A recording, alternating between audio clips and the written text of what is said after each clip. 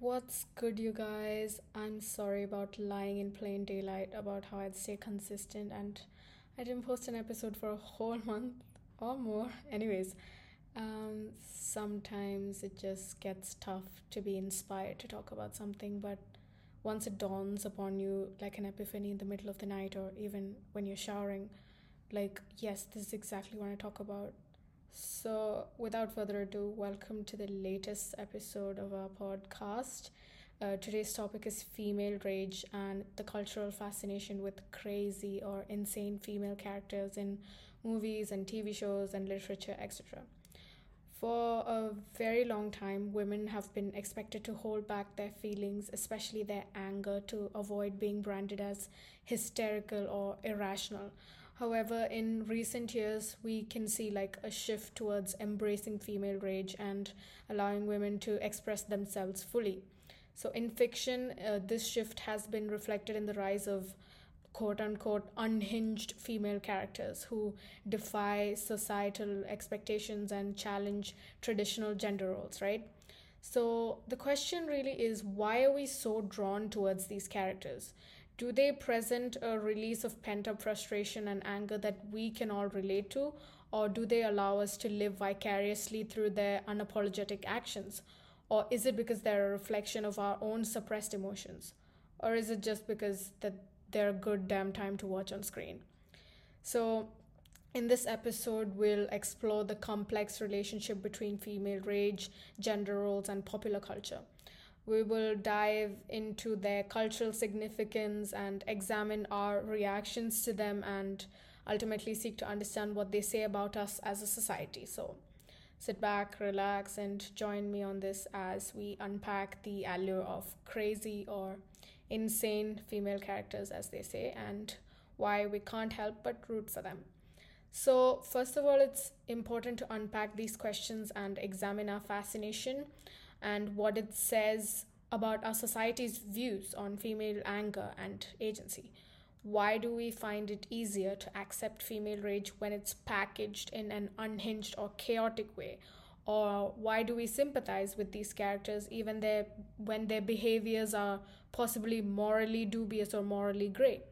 As we delve into this topic, I possibly encourage you to reflect on your own feelings and experiences with female rage and the characters who embody it. So let's sort of, explore the complex intersection of gender, emotion, and popular culture, and let's see what we can find.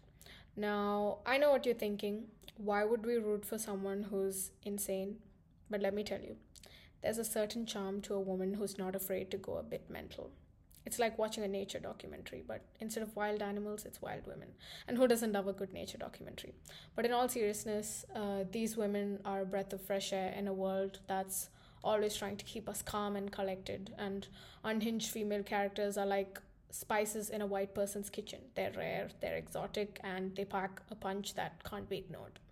From the manic and dysfunctional energy of Fleabag to the murderous tendencies of Love Quinn to the unhinged persona of Philomena Cunk, they're all unique in their own way. They're loud, they're proud, and they're not afraid to show us what it means to be truly unhinged. And let's be real, we've all had our moments of rage. Maybe you've yelled at a coworker or thrown a phone across the room. Not that I'm condoning that sort of behavior, of course, just a PSA that I do not condone this behavior. Anyways, I mean, who hasn't had one of those days where you just want to scream into a pillow or maybe just scream in someone's face? It's a universal feeling, and these characters are like our avatars in that regard. They're like a cathartic release for all of those repressed feelings that you've been, collecting all up into your big head.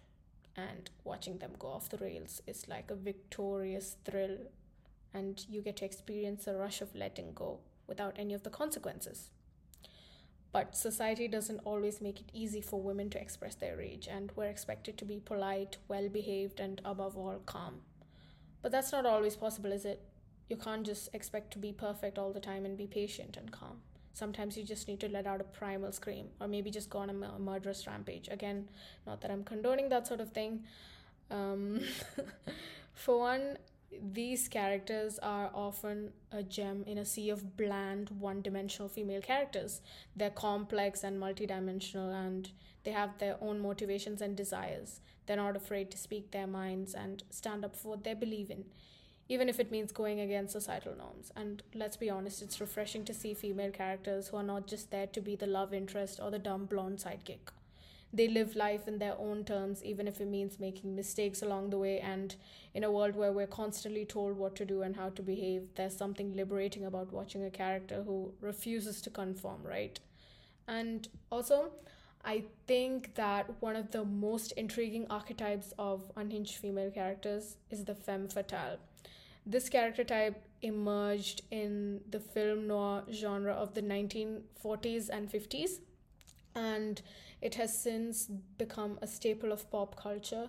The femme fatale is typically a seductive, mysterious woman who lures men into dangerous situations, and she's often portrayed as manipulative and ruthless, using her sexuality to get what she wants. But why are we so drawn towards this character? Perhaps it's because she represents a kind of power that women are rarely allowed to wield, and she's in control, right? And she knows it. She's not afraid to use her sexuality to get what she wants, and she's not afraid to take risks.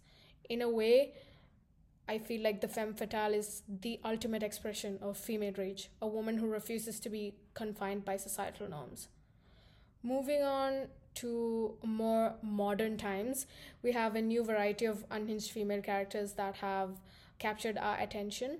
So, take Fleabag for an example. And before I continue, if you haven't watched Fleabag, please watch it or add it to your list right now.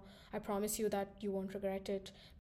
This character comes from a highly acclaimed TV series of the same name, and it's about a complicated woman who's struggling to deal with the aftermath of a tragic event in her life.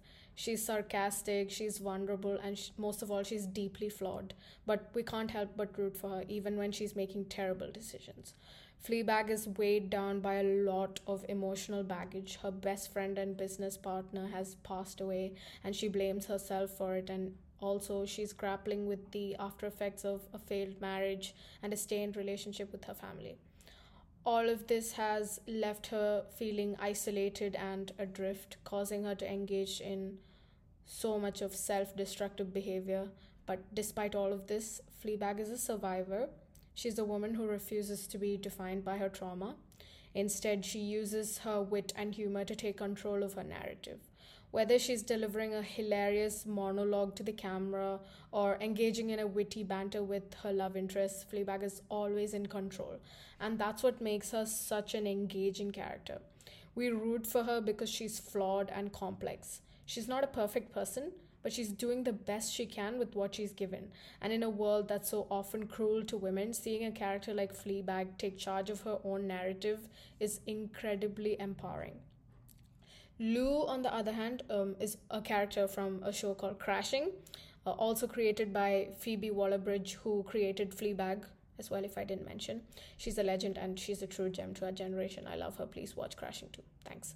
So, about Lou, she's a free spirit who lives in an abandoned building that is a hospital, happens to be a hospital with a bunch of other 20 somethings. Lou is also dealing with trauma, and we find out that she's a recurring drug addict who's been in and out of rehab, and she's constantly searching for something to fill a void in her life, whether it's a new lover or a new adventure. At first glance, Lou may seem like a stereotypical crazy character, but there's so much more to her than what meets the eye. And her wild and erratic behavior is a result of her deep-seated insecurities, the trauma that she's experienced throughout her life. Lou's troubled past is hinted at throughout the series, but it's not until the later episodes that we get a glimpse into the root of her rage. In one memorable scene, Lou opens up to her friends about a traumatic experience that she had as a child, and it's a heartbreaking moment that helps to explain why she's so guarded and quick to lash out. But in the end, what makes both Fleabag and Lou so compelling is their willingness to embrace their rage and their imperfections. They're so messy and they're so complicated, but they're women who refuse to be boxed into something. And maybe that's why we love them so much, because they give us permission to be messy and complicated too. But Fleabag and Lou are just the tip of the iceberg. Let's talk about Love Quinn from the show called You. Love Quinn is the definition of unhinged.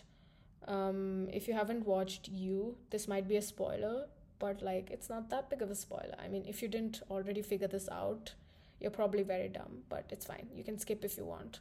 But she's a serial killer. For God's sake, she's a serial killer. And yet we can't help but root for her. Maybe it's because she's so vulnerable, so broken, so desperate for love and connection, or maybe it's because she's played by the incomparable Victoria Pedretti, who manages to make us feel sorry for a woman who murders people with a meat tenderizer. Whatever the reason, Love Quinn is proof that even the most terrifying female characters can be strangely appealing.